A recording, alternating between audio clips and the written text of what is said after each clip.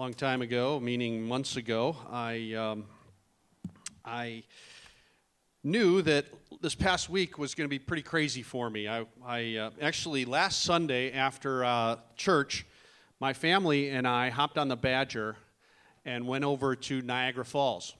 And just to give you an example of how crazy the week has been, I was in the staff meeting on Wednesday afternoon after going to see the falls from Sunday to Wednesday. So we had a great time as a family, but of course with a shortened week and then the craziness of the whole week, which I knew it would be, I asked my good friend Scott Roen if he would be willing to preach for me on the 26th of August.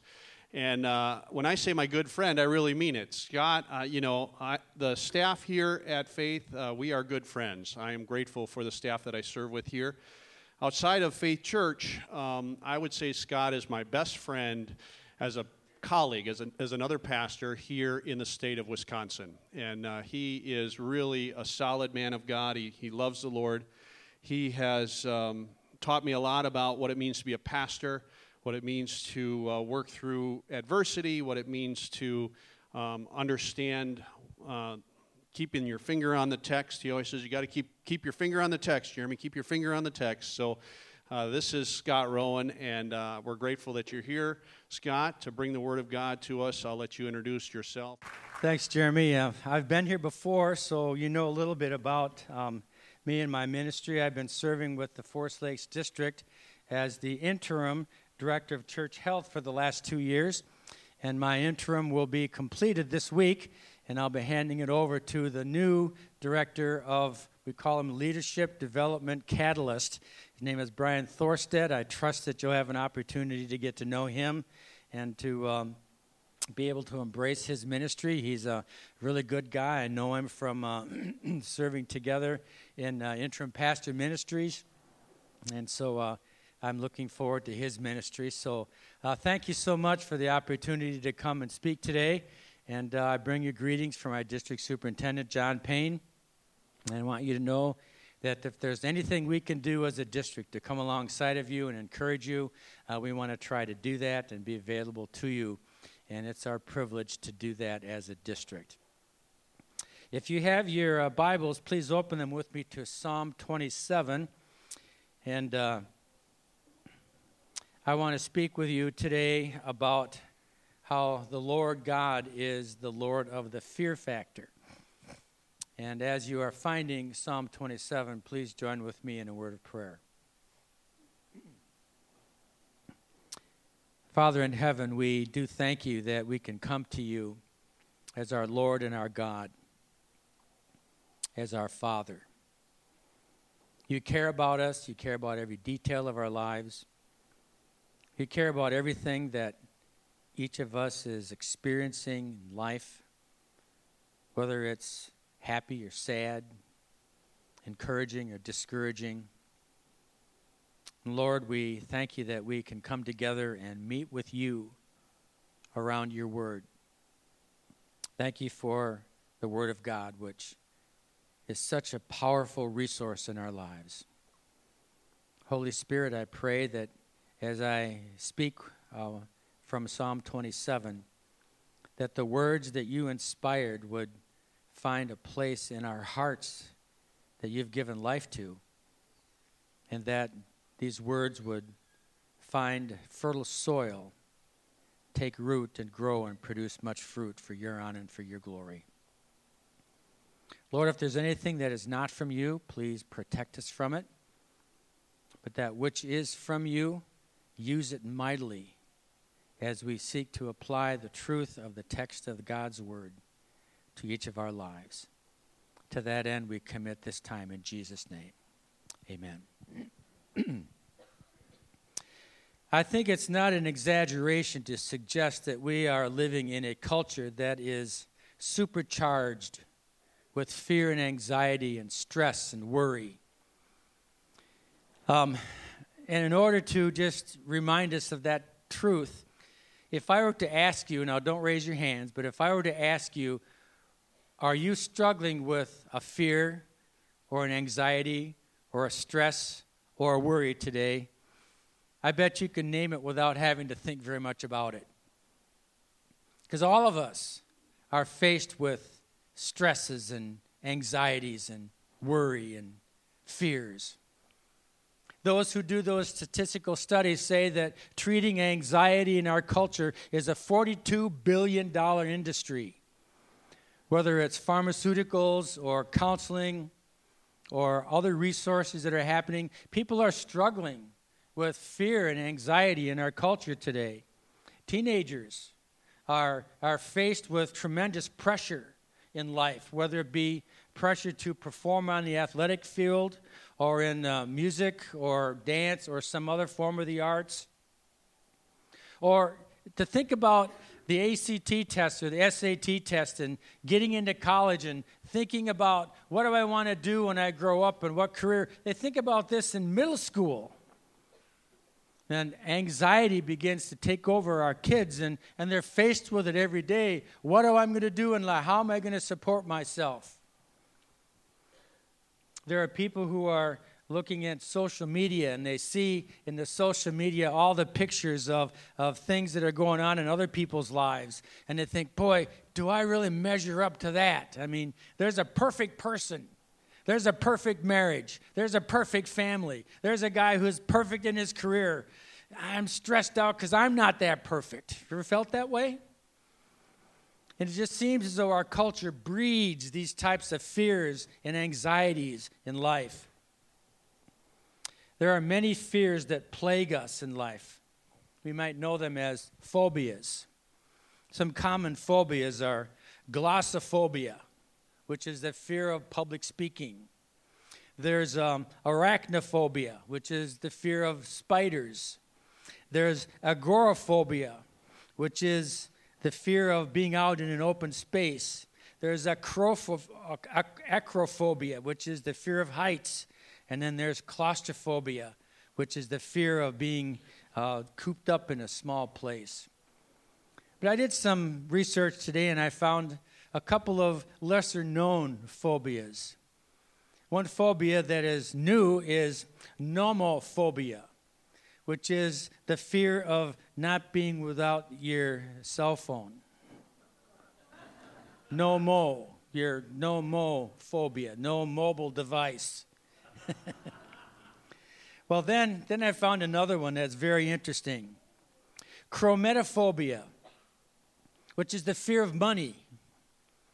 Now, I thought, whoa, let's bring it on. I mean, let's see if I can deal with that a little bit.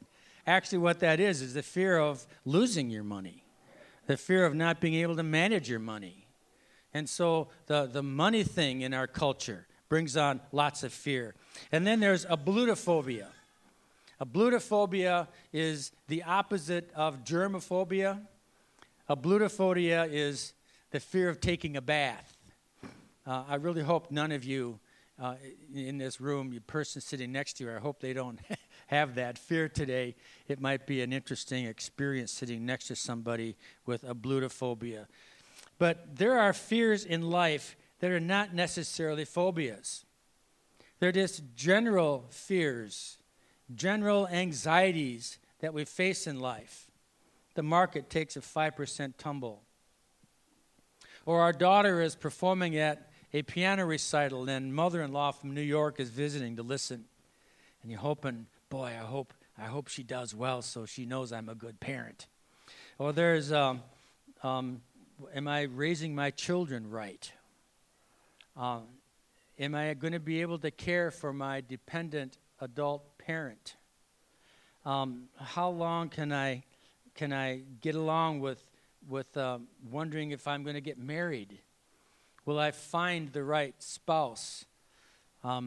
Will I be able to hold my marriage together? And is my mate happy with me? And you have the anxiety about marriage and every skin spot, every lump that you find in your body, your mind wanders and thinks, I wonder what that is. I wonder if that's something that I should be concerned about, and you worry about that, or monthly budgeting, and on and on and on it goes. Fears, anxieties can plague us in life if we let them. And so I was drawn to Psalm 27 today, which is, I think, a psalm that the King David wrote. And scholars think that he wrote this psalm while he was running from his son Absalom, who was trying to overthrow him and take over the kingdom.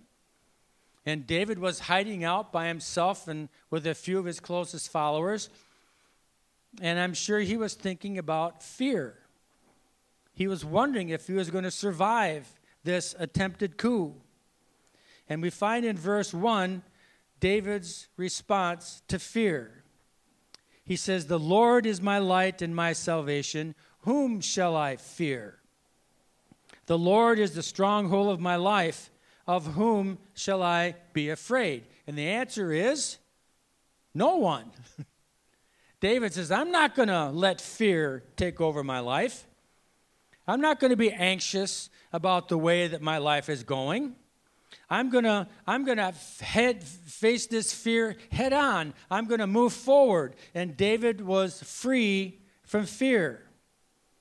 But such character is not reserved only for the giants of the faith. You and I can face our fears and our anxieties the same way David faced his fears. And how can we do that? Well, David modeled for us that the way to overcome fears is to replace it with something else. So you know that when you get a song in your mind, the only way you can get rid of that song is to sing another song. I saw a cute cartoon the other day of two birds that were sitting on a telephone wire. And the caption on one bird was, "Chirp." And the caption on the other bird was, "Oh, great, now I'm going to have that song in my mind all day, and I'm not going to be able to get rid of it." Well, you know, when we're talking about fear, it's the same thing with a song. We overcome fear as we replace it with something else. That's the big idea that I'd like to challenge you to take with you today. When we face fear, anxiety, stress, if we dwell on that fear, if we dwell on that anxiety, if we dwell on that stress, we only give it more power in our lives. It only gets greater. But if we can replace it with something else, we can be free from that fear and live a life of peace. And in Psalm 27, David gives us four resources that can replace fear. Now, they're not the only resources found in the Bible, but they're the four that we find in Psalm 27. And so I'd like to stay in Psalm 27 and talk about the four resources that David models for us on how to replace fear with other resources. And the first resource is hope, found in verses 2 and 3. Let's read them. "When evildoers assail me to eat up my flesh, my adversaries and foes, it is they who stumble and fall. Though an army encamp against me, my heart shall not fear. Though war rise against me, yet I will be confident." And that's the word that tells me about hope. Hope in the Bible is not just a pie in the sky. Well, I hope this is a good day. Well, I hope this is going to happen. No, there's a certainty to our hope. Hope in the Bible is a certainty. Hope in the Bible is something that we know is going to happen. And David says, I know that God is going to be with me. I know that I have a hope in God. I know that I'm certain about my relationship with God. And there are three things that he knows certainly about God. Number one, God is his light. And he knows that that light breaks through the darkness of sin and shines this incredible power into his soul. He begins the moment we place our faith in Jesus for the forgiveness of sins and the gift of eternal life. And we know that light is going to guide us and give us his strength. And we know that we will never be without his guidance and fellowship. God is our light. Secondly, our hope is that God is our stronghold. God is the one we run to. God is the one who gives us healing and training. God is the one who gives us a strategy to move forward. He's like a castle in the mountains. Can you imagine a big stone castle nestled in the mountains? An impenetrable castle, a stronghold. And God is that stronghold for us. And God is our hope, that he is our salvation. Now, most of the time in the book of Psalms, the word salvation refers to being rescued, being delivered from some circumstance. And the Bible tells us that God is our salvation. With God as our Father, we can have assurance that he will deliver us. Now, maybe he won't take away the difficulty and the circumstance, but what he can do is he can deliver us from the fear that comes with that circumstance. Because God is the one who comes alongside and gives us deliverance. And then I want you to notice something very interesting about this psalm. In verses 2 and 3, David talks about things that happened in the past. And God has been our light. God has been our stronghold. And God has been our salvation. God dealt with David in the past. And now he remembers what happened when God came alongside of him in the past. His enemies fell. He remembers the deliverance. He remembers the guidance. He remembers the fact that God met him and guided him and was his stronghold. And hope for victories in the future is drawn from the victories in the past. Because God guided, God delivered, God restored, and he reflected that since God was faithful in the past, he is confident that God will be faithful in the future. Psalm 42 is what I call the hope psalm. Listen to some verses in Psalm 42. As he is facing his fears, David says this, "These things I remember." See, he reflected on the past. "These things I remember as I pour out my soul, how I would go with the throng and lead them in procession to the house of God with glad amounts, shouts, and songs of praise, a multitude keeping festival." He remembers the good times with God. Verse 8, "And my God, my soul is cast down within me. Therefore I remember you from the land of the Jordan, of Hermon, and of Mount Mizar," things that happened in the history of Israel as they wandered in the wilderness and God met them. And then he says in verse 11, "Why are you cast down, O my soul? And why are you in turmoil within me? Hope in God, for I shall again." He remembers the past. He says, "And again, just like the past, I will praise him, my salvation and my God." You see, God has been our light. He'll be our light again. God has been our salvation. He will be again. God has been our stronghold. He will be again. So when fear comes upon us in life, replace that fear with a certain, confident hope of what God has been for us in the past. Second, David tells us not only to replace fear with hope, but to replace fear with worship. And that's found in verses 4 and 10, specifically verse 8. Look at verse 8. He says, "You have said, 'Seek my face.'" This is an invitation from God to worship him. God takes the initiative. And he reaches down to us. And he reaches down to us in our fears. And he says, "Worship me, and all your fears will evaporate."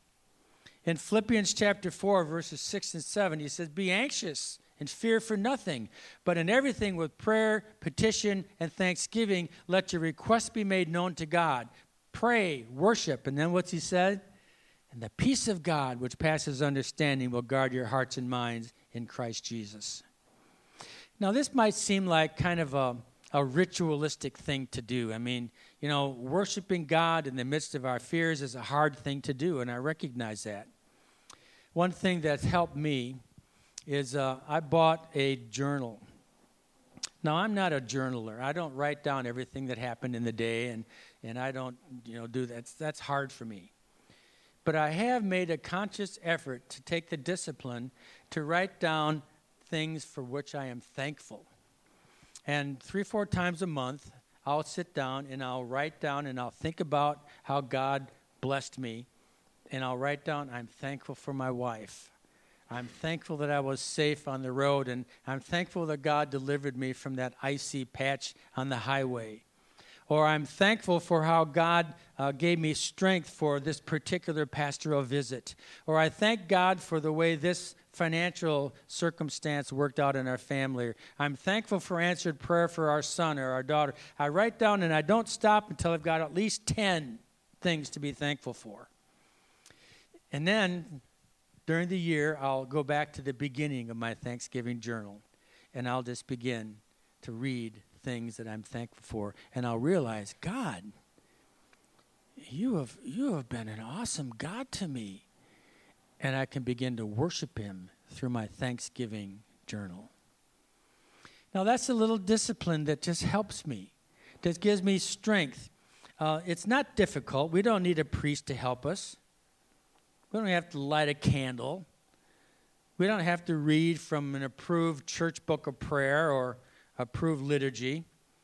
Worship of God is an immense privilege, and it's awe-informing, inspiring, and it's not difficult to get our arms around in practice. Let's look at the ways that David worshiped in verses 4-6. One thing I've asked of the Lord that I will seek after, that I may dwell in the house of the Lord all the days of my life, and gaze upon the beauty of the Lord, and to inquire in his temple. For he will hide me in his shelter in the day of trouble. He will conceal me under the cover of his tent. He will lift me high on a rock. And now my head shall be lifted up above my enemies all around me, and I will offer in his tent sacrifices with shouts of joy. I will sing and make melody to the Lord. David was reflecting upon being in the tabernacle, the place of worship, where all the symbolism of God's working among us was portrayed in the altar and the showbread and the incense and the candelabra and all the things that would happen. They all have meaning and purpose. And David says, oh, isn't it wonderful to be in the house of God and to think about all the wonderful ways in which he's met us? And wasn't it great to be together? Wasn't it great to come together and to worship together and collectively put our voices together? And wasn't that great? And oh, how I love the beauty of the Lord. And there's no place like being with God and people reflecting on what makes us God's people. And our experiences give a child of God security from outside influences and danger, and place our confidence on a rock with foundation that can never be moved. Even though the dangers of the world are all around us, when we come together and worship, we can sing like the song has said. That's why we praise him. That's why we sing. That's why we offer him our everything. That's why we bow down and worship the King. Why? Because he's given us everything. And we reflect on that together. I think it's important, though, to note the object of our search, the object of our worship. You see, sometimes when we seek the Lord, we are seeking his favor, or we're seeking his blessings, or we're seeking an answer to prayer. And that's really good. It's okay to do that. But I don't think that's what the psalmist is meaning here. This expression is more than that. This expression turns us to a heartfelt search for God himself. So I have two thoughts for you to think about. One is, do we want God or just his blessings? Do we want God himself, or do we just want what God can give me? And one way to think about that is to ask another question. If God was not in heaven, would you still want to go? Or do I just want to go to heaven so I can be in paradise? But do we want to go to heaven so we can be with God? Remember, Jesus said, I am coming to take you to a place I've prepared so that where I am, you can be also. Isn't that what we want? Don't we want to be in the presence of God? Don't we want to experience God? Don't we want him to overwhelm us in his presence? See, when our prayers are with the purpose of seeking his face, seeking his presence, prayer becomes so much more than a Christmas list. I think of a little child, a little boy whose father is in the military and serving somewhere overseas for a long time. He can't wait until his daddy comes home. And finally his daddy comes home and he rushes to his daddy. He doesn't grab a hold of his leg. He runs up to his dad with his arms up so his dad picks him up. And then you know what he does? He grabs his father's face. Ever seen a picture of that? He wants to feel his daddy's whiskers. He wants to feel his nose and his eyebrows and run his hands through his. He wants his daddy's presence. He wants to know that he's with his daddy. And when David says, I've been instructed to seek your face, that's what worship is. To seek the face of God, to experience his presence, to be in his presence, that divine presence, that intimate conversation encountered. Listen to a string of verses in the book of Psalms that talk about this. As the deer pants for streams of water, so my soul pants for you. My soul thirsts for God, for the living God. When can I go and meet with God? Seeking his face. You, God, are my God. Earnestly I seek you. I thirst for you. My whole being longs for you. In a dry and parched land where there is no water, I long for your face. Whom have I in heaven but you? And on earth there is nothing I desire besides you. Wow, what a statement. There is nothing on earth that I desire except you. Boy, that's a challenge to me. Can I really say there's nothing on earth I desire except God's presence? Seek his face. And finally, I spread out my hands to you. I thirst for you like a parched land. This is the heart of worship. In times of fear and difficulty and pain and even sorrow and loss, we don't ignore our emotions. Of course, we grieve. We hurt. We cry out to God for deliverance from these things. But what really gives us relief is when we replace those fears and anxieties with worship. Where we come to God and we lift our hands, maybe not literally, but it's fun to do it literally.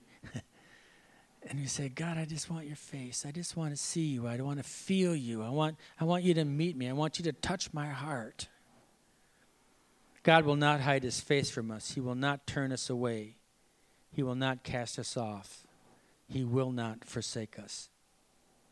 Verse 10, no matter what the circumstance, the Lord will take us in. So David can say in verse 6, and now my head shall be lifted up above my enemies all around me, and I will offer in his tent sacrifices with shouts of joy. I will sing and make melody to the Lord. Replace fear with hope. Replace fear with worship. And third, replace fear with truth. Look at verse 11. Teach me your way, O Lord, and lead me on a level path. Thy word is a lamp unto my feet, a light unto my path. You see, God's word is that sure guide, that sure truth. It's that way that God has given us to follow after him. I would suggest that God's word is a calm that characterizes our lives, that makes the mountains lower, makes the valleys higher, a little bit more every day because of the pursuit of God's truth. What David is praying for here is wisdom that comes from consistency, steadfastness, perseverance in the study of God's word. If you're not in a study group of God's word, get in God's word with a group of believers and dive into God's word and study God's word together. God wants us to grow like an oak tree. He wants us to be nurtured like a deep ocean, and that comes as we grapple with the truth of God's word.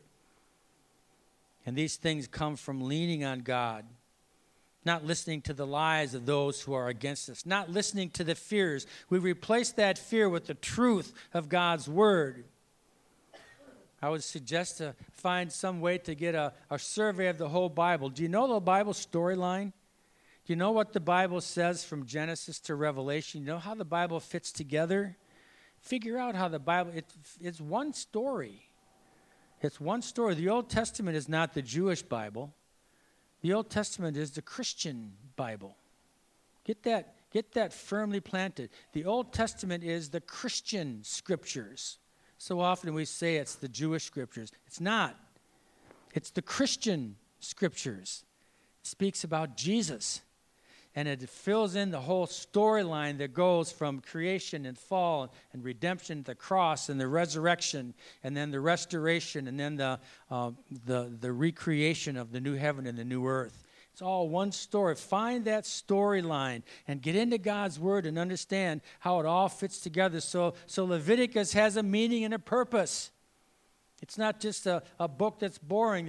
It's a wonderful riches because it speaks of the cross and it speaks of the substitutionary atonement on the cross. It all fits together. Find that perspective. Study the Bible with others. And then arm yourself with some key promises from the Word of God. So that when fear comes on you, have something to combat it with and replace it with. One that I love is, even though I walk through the valley of the shadow of death, I will not fear, for you are with me. Your rod and your staff, they comfort me. How can you be afraid when you're meditating on that verse? You see, you've got to replace fear with truth. And when you replace fear with truth, we can be delivered from fear. And I want to say something about verse 11. This could be a whole series of sermons, but verse 11 tells us that God's way is the way of suffering. What is your way? Well, as you look in the Bible, God's way always includes suffering. That's God's way. Some people have said that God will not give you more than you can handle. You know that's not true. Did you? God always gives you more than you can handle, so that we turn to Him for His strength. And then in Christ, I can do all things. You see, that's God's way. That's the truth. And when we understand the truth, when suffering comes, we understand that in suffering there can be a purpose. In suffering there can be something that I can learn and grow from. In suffering there is character.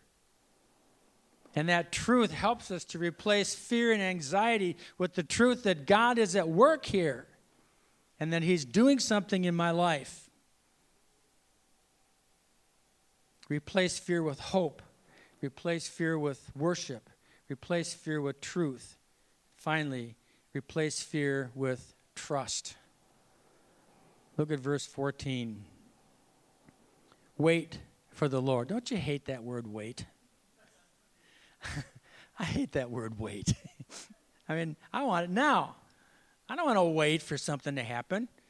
But you see, this word wait is not the same word as we might think about sitting in a train station waiting for the train to come in, or standing in line at Walmart waiting my turn at the cash register, or waiting for grass seed to grow as you planted it in your lawn.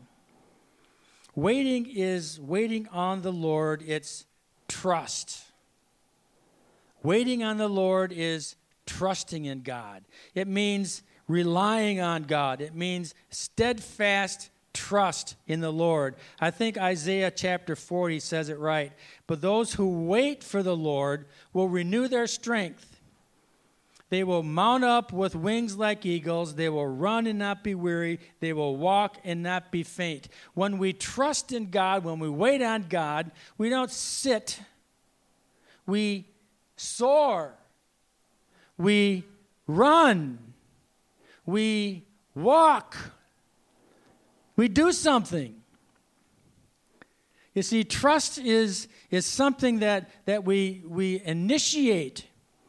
It's something that we do. It means that we move forward. But remember, trust is not the first thing we do. Trust is not the first thing we do. Psalm 27:14 says, be strong as you do something. Have courage as you do something. Well, what do we do? Trust as you hope. Trust as you worship. Trust as you seek the truth.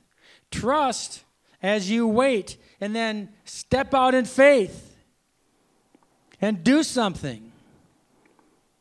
Can't tell you how many times I've embarked on a pastoral assignment with fear. One that comes to mind was a telephone call I got at 2 o'clock in the morning, and pastors, that's never a good thing. And on the other line was an aunt who told me that her nephew was just killed in a car accident. Would I please come to the hospital? You want to talk about fear? What was I going to find? What was I going to walk into? Was I going to find a hysterical mother? Was I going to find what? I had no idea what I was going to walk into. I was kind of scared. So on the way to the hospital, it was about a 20-minute drive because it was out of town at another hospital. I began to think about how God had helped me in the past. I began to think about other pastoral assignments where he was faithful and he was my light and my salvation, my stronghold. And then I prayed and I thanked God and I worshiped God in the car on the way down. And then I reflected upon God's word. And I reflected upon how he promised to be with me and to care for me. Isaiah 41:10 is one of my go-to verses. It says, fear not, for I am with you. Do not be dismayed, for I am your God. I will strengthen you. I will uphold you with my righteous right hand. And I said, God, if I ever need your strength and if I ever need your right hand, that's now. I'm scared. What am I going to find when I get there? But I went through. I moved forward. I did what I knew God called me to do. I replaced fear with trust. About 2.5 hours later, I started driving home, and I just thought, God, why did I doubt you? Why was I afraid? Well, because I'm human, right? But God came through. And see, that's what the Apostle Paul says when he went to his team, and he said, tell Archippus, one of the members of his team, he says, see to it that you complete the ministry you've received in the Lord. Trust, and then move forward. Trust, and get her done. You didn't know that Larry the Cable Guy was a theologian, did you? This is exactly what the scriptures say. As you trust, move forward. But it's not the first thing you do. You trust knowing that the truth is with you, that you worship in God, and that you have a certain hope of his love for you. You know, there will always be times when we have to face our fears. Life's challenges will never go away as we walk the face of this earth. When we finally meet the love of our life and get married, that's not the end. That's the beginning. When our children leave home, they're still our kids. I see parents with more anxiety over their adult children than I do when they're living at home. When we complete college, boy, there's a lot of stress about what am I going to do now. When we retire, do I have enough money? Is my money going to run out? What am I going to do with myself? But one day, all the stresses will be gone. And I love verse 13. It says, one day when we all pass through that door known as death, and if we know the Lord as our Savior and Lord, we will leave the land of the dying and enter the land of the living. Don't you love that? You'll see the goodness of the Lord in the land of the living. You see, that's what heaven is. It's the land of the living, and that's our ultimate destiny. So may I ask you, what fears are you facing this morning? My challenge to you is don't allow that fear to take you captive. Replace your fears. Replace your fears with hope. Replace your fears with worship. Replace your fears with truth. Replace your fears with trust. Father in heaven, I don't know what people that are listening to me today are facing. I wouldn't be surprised if most all of us are facing something that's causing anxiety and fear. I pray that you would give us the discipline to replace those fears with something that you've given to us because we know you. And Lord, I pray that these disciplines would be something that we work at and grapple with and get better at every day, knowing that you will do even more than we would ever ask or think, according to that power that is at work within us. And so, Lord, our desire is for you to be honored and glorified in everything we do in our lives as we replace our fears and anxieties with the truth of who you are. In Jesus' name, amen.